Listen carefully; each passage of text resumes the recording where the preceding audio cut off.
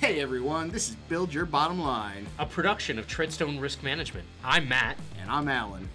Our mission is to bring together real estate investors, developers, management firms, and contractors to share tips, tricks, hacks, and even some laughs. We want to save you money, protect your business and reputation, and build build your bottom line. It says, and help build your bottom line. If you're going to say, you got to... Dumbass. That's the intro right there. Cut it. Canned it. That's how we do. Are you Have you ever gotten a call from a job site and one of your guys says, "Hey, I found it," like that? I was just gonna say, like, are you in a riot? Like, what's going on here?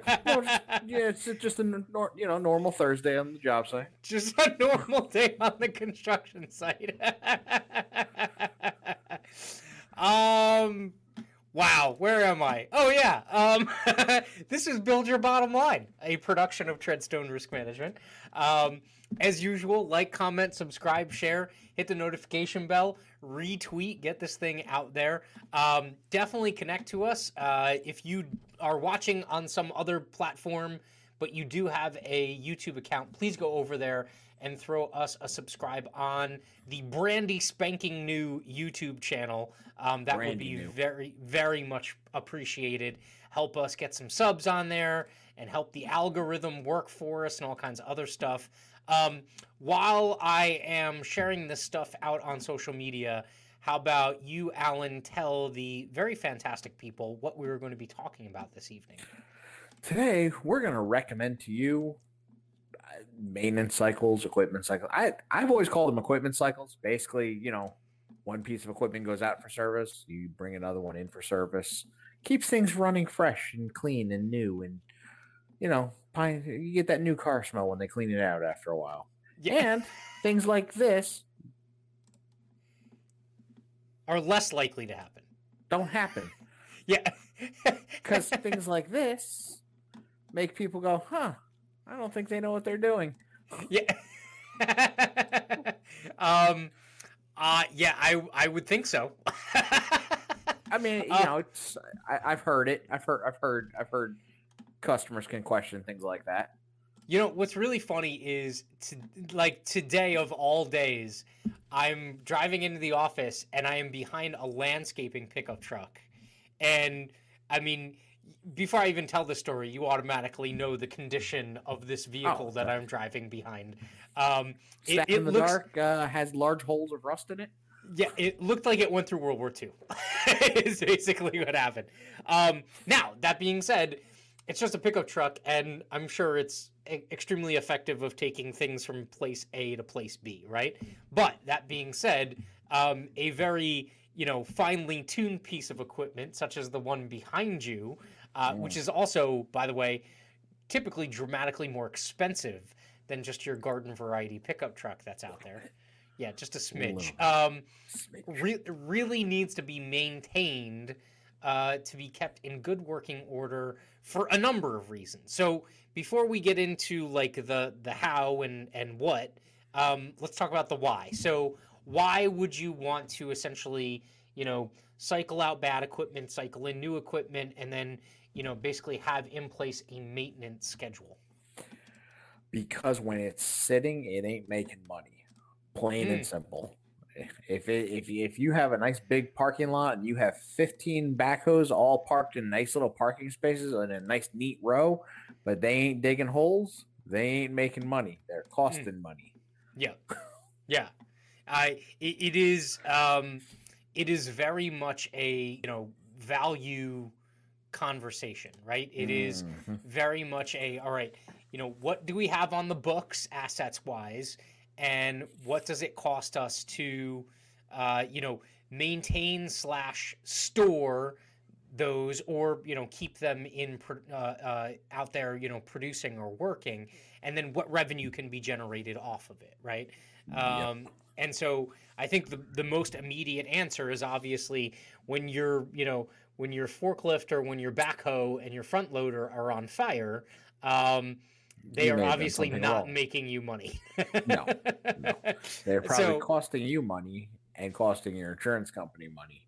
yes, And your insurance company doesn't like having their money spent. no, they try to avoid that. Yes, yeah. Yes. And So there's also a couple of other types of liability basically that brings into play, yeah. right? So there's a financial reason, and then there's also what, like the worker safety aspect of it. Yeah, I mean, it turns out workers don't like being burned on job sites. It's wusses. Unless you're lucky enough to hire those, like, flame retardant ones. Yes, yes. Yeah, I mean, you got to take worker safety into account. You have to take into your account your client's property, because guess who's liable if your client's property gets destroyed? Yeah, your clients aren't going to pay for it. They're going to go, oh, it's okay. It happens every week. Yeah, no. That's that happened last week. Just last week. So worker safety, and then also liability, right? Liability to the job site, liability to the development or the project owner, and then also liability to essentially the general public or people that might be injured that are not affiliated with the actual job site. You do not want to get involved in a hydraulic oil spill. Those are not fun to clean up, especially on DOT or federal land. They really don't like that happening. That's one I even completely forgot about, because that is essentially a pollution claim, right? And that is, hydraulic fluid. It's even things as simple as large amounts of oil, large amounts of gasoline. God forbid you're working anywhere near wetlands or, environmentally protected property. That, small things can turn into hundreds of thousands of dollars in terms of the claims amounts on that pollution claim. So, there's definitely a liability aspect to it that also comes with it besides just the overall cost. So, let's just talk about the propensity. So before we get into like the nuts and bolts, some contractors, some real estate management firms, some property owners that have equipment that service the property and things like that, and even building owners that own and operate a large building that requires maintenance on the actual guts of the building. Some are good, and then some are just awful, right? Why, in your experience, are the people necessarily awful at maintaining their equipment? Well, I mean, it is expensive. There's no way to tiptoe around that. The cost of, depending on what type of equipment you're running, for instance, these large behemoths behind me are expensive to maintain. Their filters are expensive. Their oil is expensive. Their hoses are expensive. And most people have done some kind of custom work to their machine so that it creates, the look that they want, the job that they want.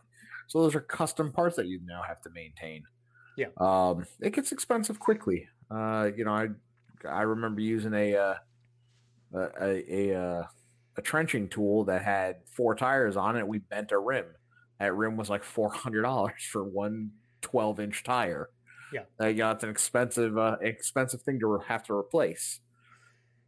That was a separate thing of me then having to tell the guy, hey, maybe next time don't run it off of a cliff at 500 miles an hour, and that won't happen. There are some things where you have to point out to the people running it that they're not designed for off-roading capabilities. Yeah. Well, and that seems mild, because I mean, hell, just think about people who forget to change the oil in their car or something. I mean, you can seize engines, you can seize operating, parts. Another thing is, make sure you guys know how much oil goes into it, so that they don't put 10 quarts of oil into a 5-quart engine. Because you know what that does? That seizes the engine up pretty well too. Yes. Yeah. No, not that I've ever seen that happen before and had a large 24-foot box truck stranded on the side of the road with an engine seized up because they tried to fix it by draining all the oil out of the engine. We put in too much, and then we took it all out. It's fine now. That is so. That's also an interesting thing here too. Is the question of, all right? So like some people are good at maintaining, some people are poor at maintaining. I think a lot of it has to do with the expense and also probably the time, and then maybe it's just one of those things where it's like, oh crap, like we were supposed to do this 2 months ago and I completely forgot about it, right? Or in some case 5 years ago. So there's some absent-mindedness and things like that. But also the other question is whether to do it in-house, right, Yes. or to bring someone in from outside. I would say if you are not like licensed and trained in maintaining, especially when it comes to like highly sophisticated equipment, you should not be doing your own maintenance. It is a risk management nightmare if you do your own maintenance on a piece of equipment.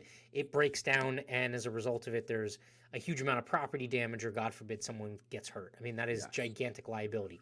That's why you have someone else who's in the business of maintaining or repairing those pieces of equipment do it, because they have insurance, so that when something goes wrong, you can go, say, okay, well, you're the one who screwed up, so your insurance company pays for it. Mine doesn't, Yes. But I've had a number of clients who are like, oh yeah, no, we'll just do the oil changes in house. And I was like, you might not want to do that. I mean, listen, I'm sure Marge from The Office, has a lot of experience changing oil, but Yeah. she wants somebody that's done it before, multiple times before ever in their life. Yeah, I've worked for a couple of different companies. Some where option A, B, and C was to just not maintain the equipment, and fingers crossed nothing goes bad. Yeah. B, where they've hired people in who are, again, I mean, they come in with the right paperwork, but it doesn't necessarily mean they have any experience. Cheap. Yeah, I mean, when you bring somebody in, certificates are nice, but certificates are, one, easily forgeable, as I've discovered in the past. Two, they are not necessarily representative of the quality of the training that they received. Yeah. Or three, you strike gold, and the guy has 20, 30 years of experience under his belt, and the certificate is nice to have, but he knows what he's doing. Yeah. I mean, there's a whole range of what you get when you bring guys in house. I would say this: if you do bring somebody in house, consider a consultant who has done it before as well, because if you are the business owner and you've never worked on a front end loader, but you bring a guy in and he says, "Oh yeah, no, not a problem," you don't know what you're talking about. So how are you interviewing the guy who's supposed to be working on your equipment? Yes. Yeah. No, that's a good point. Like, don't think that just because someone says on their resume that they have the experience doing this stuff, that all of a sudden that makes them, completely knowledgeable about what they're telling you that they're good at. I would agree with you. You should, if you are going to interview someone to bring them in house, you should have someone else who is good at this stuff. Yeah. Sit in and interview them or check their credentials and their references and stuff like that. Yeah, I'm sure you have a friend or a guy or a friend of a friend or a cousin who does it for another. Find somebody that can ask the right questions. Yeah, and with there's a good BS filter. Yes. Yeah, and you should never be afraid to test them on their knowledge while they're there. I used to, when I used to hire people to do things on roofs, I'd never send somebody up on a roof during the interview, but you know what I had them do? Load and unload a ladder from the top of a truck. That tells me if they've ever been on a roof or not. Can they take the ladder off the truck, and can they set it up? Do they know how to carry it? Do they know how high up the roof you're supposed to go so that you safely get on and off the roof? They don't necessarily have to go up there. But if he goes and he can't figure out how to undo the strap to get the ladder off, he's never dealt with a ladder in his life. Yeah. You definitely have to double check, because look, in certain environments, I mean, especially with the environment right now where a lot of skilled labor is in high demand. There's a lot of people out there that, are not skilled, but they will try and take advantage of the economic circumstance. So that's a good point. I think the other answer or the other thing to think about is that, if you are going to do it in-house, you need to make it worth your while to like have enough volume. So like if you think you're going to just shave off a couple of bucks by having someone who can do maintenance on a piece of equipment, but then 75% of the time they're doing something else, I don't think that's probably a good bargain. I think you're probably better off still contracting that out to a mechanic or something like that that has a specialty in that area. Not to mention the fact that the guy who's doing that work 25% of the time, it's probably going to take him twice or three times as long to do the work as someone who's just kind of like, high volume moving the stuff through their shop. So that's also something to think if about. you don't have account setups with the parts suppliers and things like that, you're going to waste more time trying to get approved to buy the parts than somebody who already has it set up. Almost all of these equipment repair guys, they have road service trucks. They will come to your office. They'll come to the job site. They'll come wherever you ask them to show up, and I guarantee it's not much more expensive than if you are trying to pay your own mechanic to do the work. Yeah.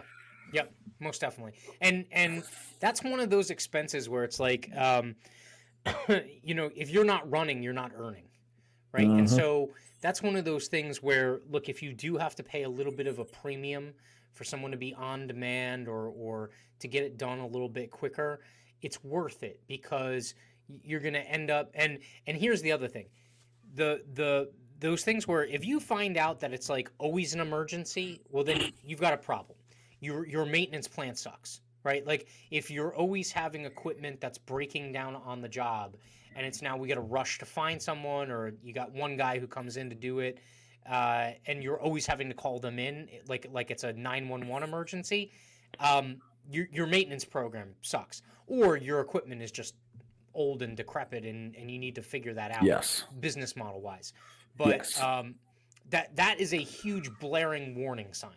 If you are continually down because your equipment is broken or out of commission, something's got to give. You are burning money. Like you are basically burning $100 bills because of that. And so that is something that really needs to be, evaluated and fixed. So, all right, I think those are the big things on the front end. The question then becomes, all right, how do you go about starting, say you don't have a plan in place, right?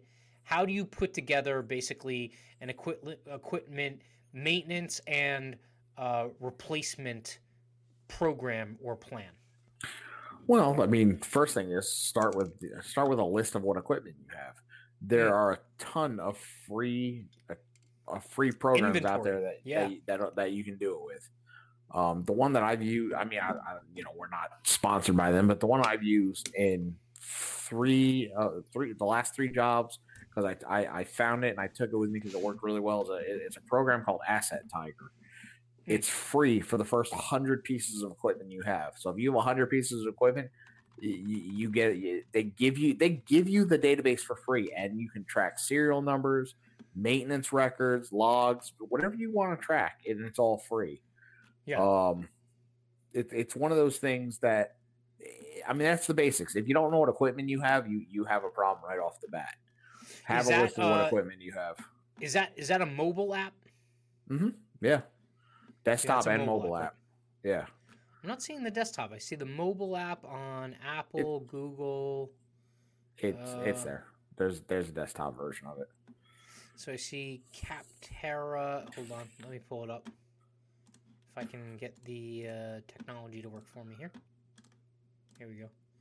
This is the reviews for Asset Tiger. And let's see, do they have a website? Here we go, visit the website. Let me get the right tab. Come on, Matt. Here we go. Your first, another thing you might want. Rodeo. There's somebody who knows how to use technology. So this is there. This is Asset Tiger. Yes. It is my asset ag.com. So if you go to, I believe this is this a part of a bigger company? If you go to my Yes. asset, Yeah, ASSETT, what they are is AG.com. they're an equipment tracking company. You can buy Yeah. GPS trackers and all kinds of various stuff from them. But they have a very basic, very simple inventory equipment inventory tracking software. Works fantastic. I've used it multiple times. It's very easy to set up, very user friendly. Really, it's kind of idiot proof. And Yeah. I've used it with guys who are not, who are older and not good with technology, and even they could figure it out. But it'll track all your maintenance schedules, and it'll give you something that you can go off of. We used to use it for keeping track of our gas meters, which are very important that you keep maintained, and more importantly, have records that you're maintaining them. We used it for and any sensitive equipment that did any type of tracking or locating, that had various. My last job, we worked doing a lot of DOT pipeline work, and when you're doing that, you need to have regular maintenance and regular calibrations on the equipment when you're testing gas lines. Because if you don't do that and it's off, or you miss something, you miss a leak, that could cause a big boom. And yes, most neighborhoods don't like it when their neighborhood goes boom. I would say that's counterindicated. Yes. We had a meeting about it. They don't like it. Yeah. So no, that's awesome. So you can basically load in up to 100 pieces of equipment into Asset Tiger, or you can buy the paid version. Yeah, if you have more. It's it's 100 pieces for free. You can attach photos of whatever you need. You can attach documents. It's really nice because you can attach the manuals right to it. Yeah. So if you have something that has user manuals that are routinely getting lost or misplaced, you can put it in there. And then anytime one of your guys is using the equipment and they don't know what they're doing, they can open up the user manual right in the app. That's awesome. And so, all right, so your base set of maintenance on this equipment is going to be, your first place you look is the manufacturer recommendations. Yes. Okay, so whatever the manufacturer recommendations are, I know a bunch of people are going to look at it and be like, we don't have to follow that. That's a load of bullshit. Dude, again, this is one of those things where you're better being conservative on this stuff, because your equipment, depending on the job that you're in, is money. That's what it is, right? So even if it's, even if you're doing maintenance ahead of time, that's better than doing it behind the 8 ball and something blows up or doesn't work or anything like that. When do you deviate from the manufacturer schedule, maintenance schedule? Well, listen, everybody knows their, your jobs, and I would hope your equipment. It's like changing the oil in your car. They say every 3,000 to 5,000 miles, but who goes in right at 3,000 miles? Now, almost nobody. If you do a lot of highway driving, maybe you stretch it out to 10,000 miles. If you do a lot of city driving, maybe keep it at 3 or 2,500 or 2,000. The deviations are based on what you do. If you have a piece of equipment that's sat for 10 years, probably don't use the gas that's in the engine. Maybe filter out that gas, because at this point it's probably lacquer. Separated or putty. Yes, yeah. And I would say some of the manufacturer recommendations, might be based off of use hours. It might be based off of mileage, maybe a combination of things. Right? And listen, any contractor knows also the manufacturer recommendations are because the manufacturer wants to make more money off of you. You probably don't need to change the windshield wipers every 20 days. They just want to make $40 off of a pair of windshield wipers. Yeah. But the engine, if it has an engine, follow the engine recommendation. Especially if it has hydraulics, anything that or hydraulic motors, filters, anybody who works construction knows those things are the first things that clog up. They're the first things to blow. They're the first things to spray. Those are the things you need to keep clean. If any of you have ever seen videos of farm tractors burning to the ground, it's because they don't change out the air filters, and what winds up happening is they clog up, and then they start backing up into the engine, and it starts a grain fire in the engine. Yeah. No, I think the rule of thumb is like you can push your luck a little bit, okay, but again, only if you're paying attention, okay. If you're not paying attention to it, it's better that you just, whatever the schedule is, just set the schedule and that's what you should stick to, right? If the check engine light comes on, electrical tape doesn't mean the check engine light's now turned off. Just put a piece of tape over that one. It doesn't, no, it's not. Just cover up the Christmas tree on the dashboard and it's fine now. So that's your first stop, right? The manufacturer maintenance schedule. All right. After that, there are other things that you can include, and this also applies to, say, facilities maintenance, right? Like if you run a building and it has to do with like AC units and furnaces and boilers and things like that. Okay, it applies to this. It applies to fleet management. So like maybe you're not running a ton of heavy equipment, but say you have a bunch of box trucks, delivery vehicles, limos, taxis, whatever, right? You should have scheduled maintenance, but then on top of that, you should also have an on-demand system that provides feedback if something needs to be fixed. And where you get that on-demand feedback from is either or both a pre or post shift checklist.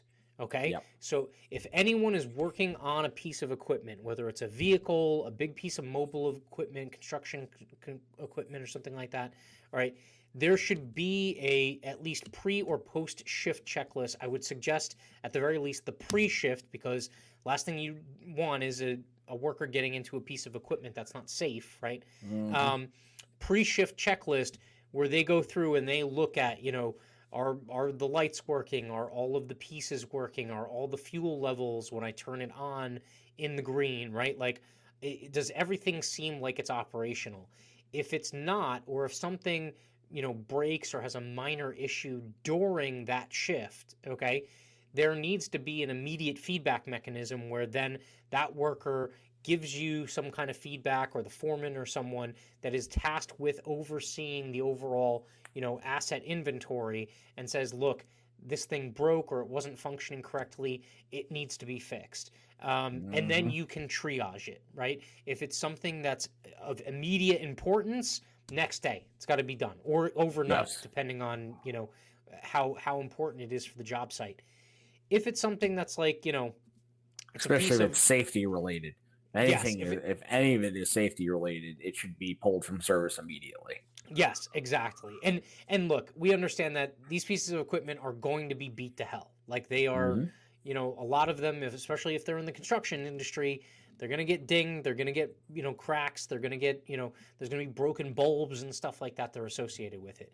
But you need to seriously triage what's going on. If it is a scratch on the side of the fender, that's not something that necessarily needs to be taken care of immediately, or maybe even at all over the long term. But if it's something as serious as, problems in movement, hydraulic fluid levels, pressure, engine, issues, things like that, all of that needs to be priority and taken care of regardless of where you are in the standard maintenance plan or maintenance schedule from the manufacturer. Yep. Yeah.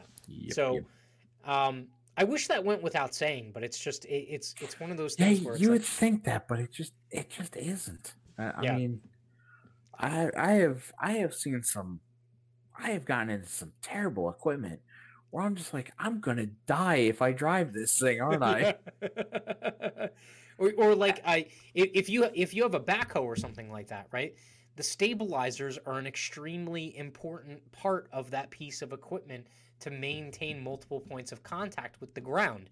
If one of them's not working, I would say that is a crucial piece of equipment that needs to be fixed immediately, and yet, sometimes that's not exactly the case. I was given a truck one time that didn't have a working dashboard, like nothing, speedometer, fuel gauge. It was all, and I pointed that out. They said, "Oh yeah, it's been like that for years." Yeah. What? Wait, when the officer pulled you over, did you give him like from Planes, Trains, and Automobiles? No, I was. You know, told, I don't know how fast I was going. The speedometer melted on us back there. So. I was told this was the exact phrase I was told by my supervisor. Just run the GPS on your phone, and it'll tell you how fast you're going. Anyway, I didn't work there for very long because I was like, yeah, I'm not risking my life for somebody else's business. It's such a simple solution. just run your phone's GPS. It'll tell you how fast you're going. Or here's a thought: get the dashboard fixed. Yeah, you think? Yeah. You know what's crazy is you tell me that story, and it could be something as simple as a fuse. Yeah.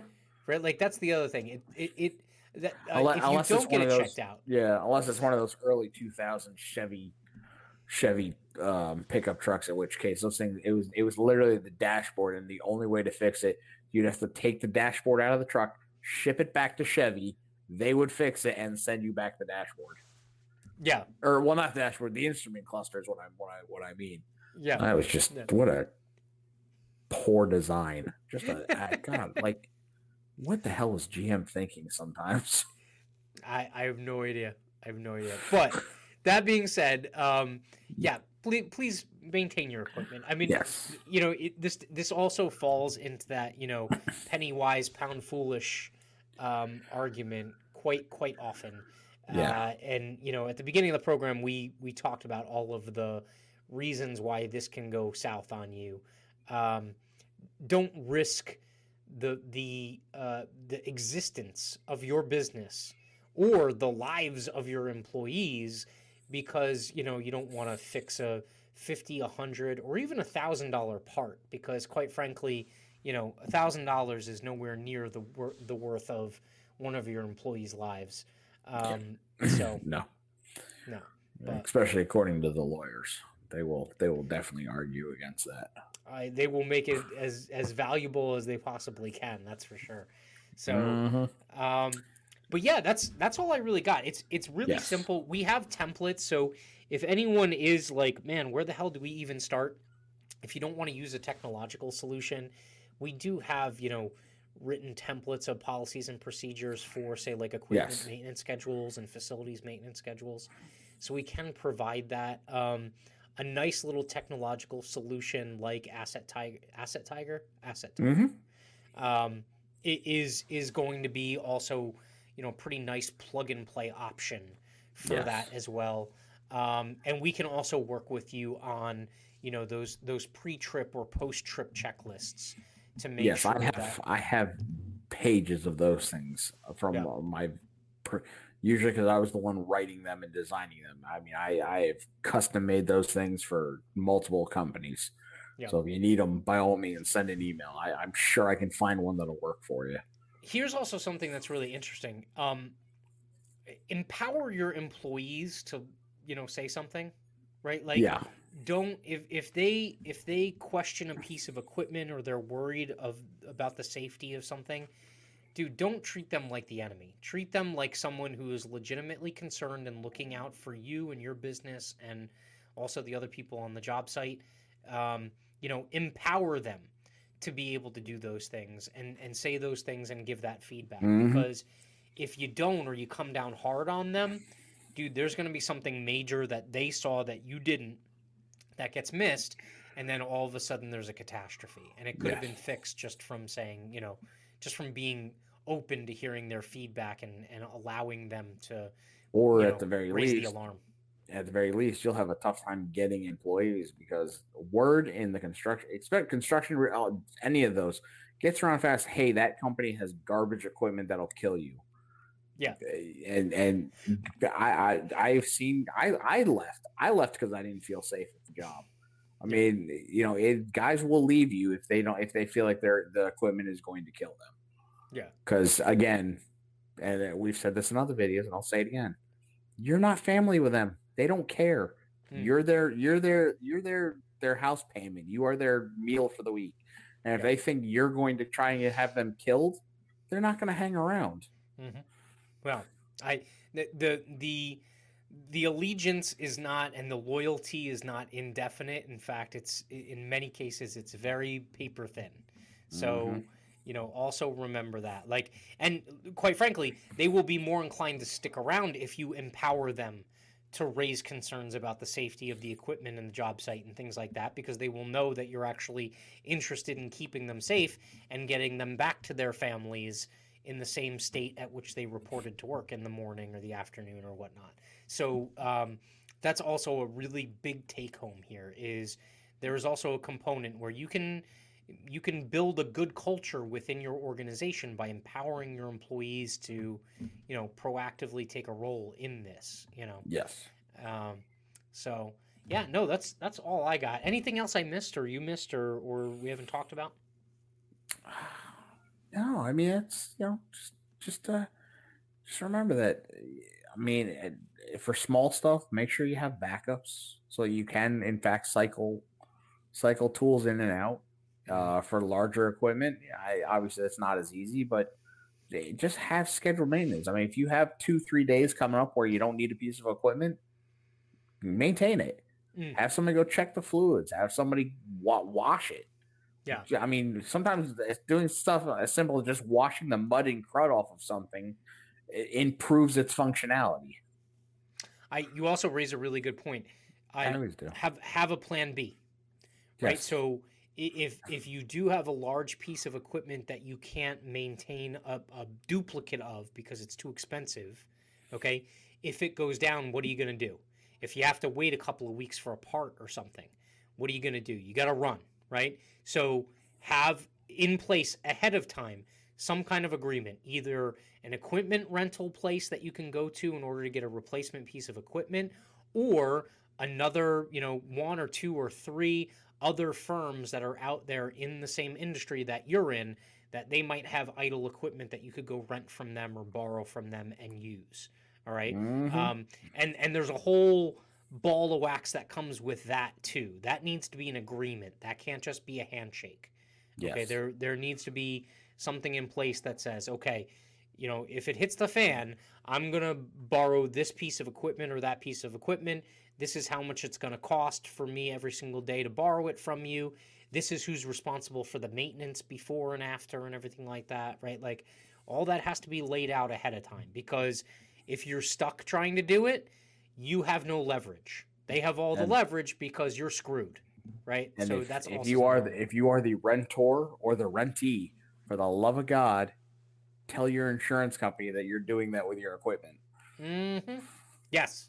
Yeah, involve your broker or your risk manager. Do not just think that you can swap equipment back and forth because it needs to be rescheduled. It needs to be scheduled or reported. Look, when you borrow it from someone else, if they're saying that you're responsible for covering the damage on it, has to be added to your property schedule. That's an asset value that needs to be recorded, because if it's not and something happens, your insurance company is going to be like, yeah, that's not our problem. It wasn't on the schedule. Right? That's not your equipment. Doesn't look like it's my problem. Yep. Yeah. I mean, that's a you problem. That's not an us problem. Mm-hmm. Right? So that's something to remember as well. And that needs to be done ahead of time, right? You can't be scrambling to come up with plan B when, everything has already gone to crap. So make sure that you have that in place ahead of time. Especially a number of businesses out there in so many industries, not just construction and real estate, they have one or two pieces of equipment that if they go down, they're out of commission. They're not doing anything, right? And so you need to identify those things and have a plan B, and maybe even a plan C, just in case plan B doesn't work either. So COVID. Yeah. Yeah, and yes, and I already hear some of the people in the background of this video going, but Matt and Ellen, what about equipment breakdown coverage? Read it. I will put money on it that it doesn't cover what you think it covers. There's a deductible, first of all. Second of all, it doesn't pay for wear and tear. So if this is something where if you are not maintaining it, it ain't paying for it. If you disregard the maintenance, the engine seizes up or something like that, not covered. Not covered. Okay? It needs to be a catastrophic failure from some other reason other than the fact that you didn't maintain your equipment, right? Like the plane that falls out of the sky because the bird flies through the engine, okay? That's equipment breakdown. All right. The plane that falls out of the sky because you forgot to maintain the engine is not equipment breakdown, amongst other things. It is a lot of other things too. But yeah. So just something to remember on that. So yeah, if you're driving along and the wheel falls off because you didn't put the lug nuts on. Yeah, that's well. I mean, hopefully the mechanic forgot to put the lug nuts on, because then maybe we could go back on. Yes, and hopefully it wasn't your in-house mechanic. Hopefully it was an. Yes, exactly. So, look, that's all I got. That's all I got. Yeah, I did good today. Short and sweet. You showed up. Thanks. I'm good at that. I get the participation trophy. That's the most You're welcome, important America.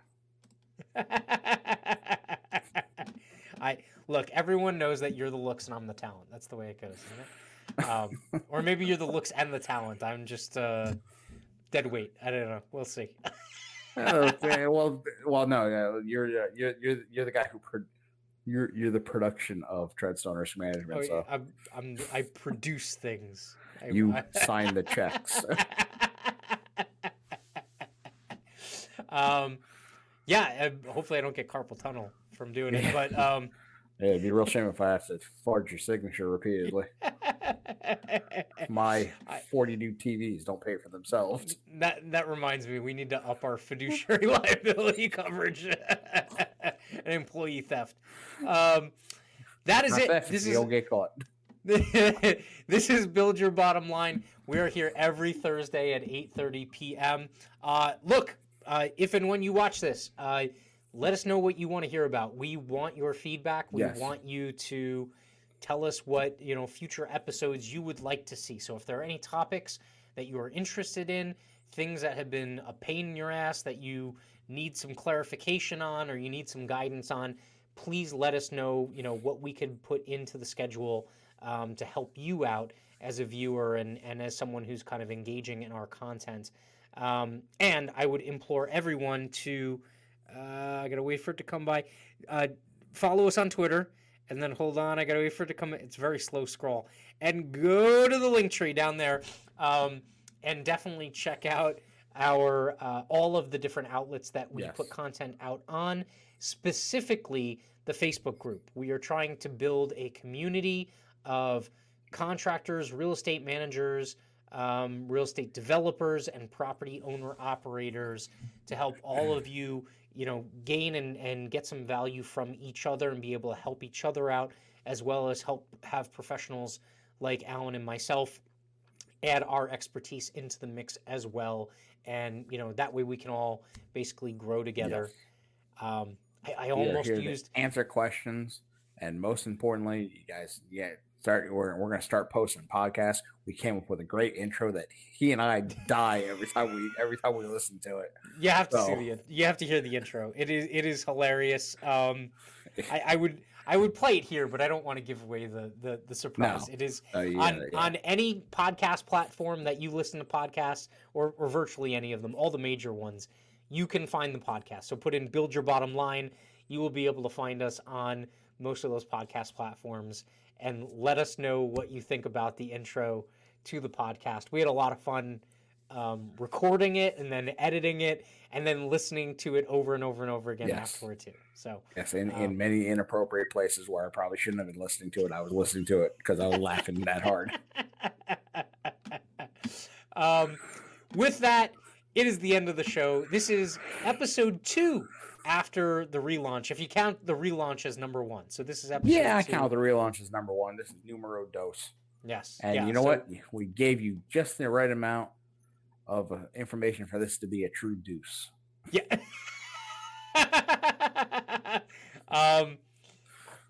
Depending on who you are, you probably had enough time to take a deuce while we were doing this one.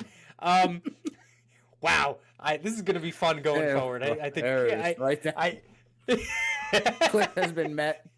Bottom Look, of the ocean on its way. If you can't learn and laugh at the same time, then what's the point? That's all I'm saying. Yeah. So, with that, thank you very much, everyone. Have a good evening. We look forward to hearing your feedback and your comments, and we will be back next Thursday at 8:30 Eastern.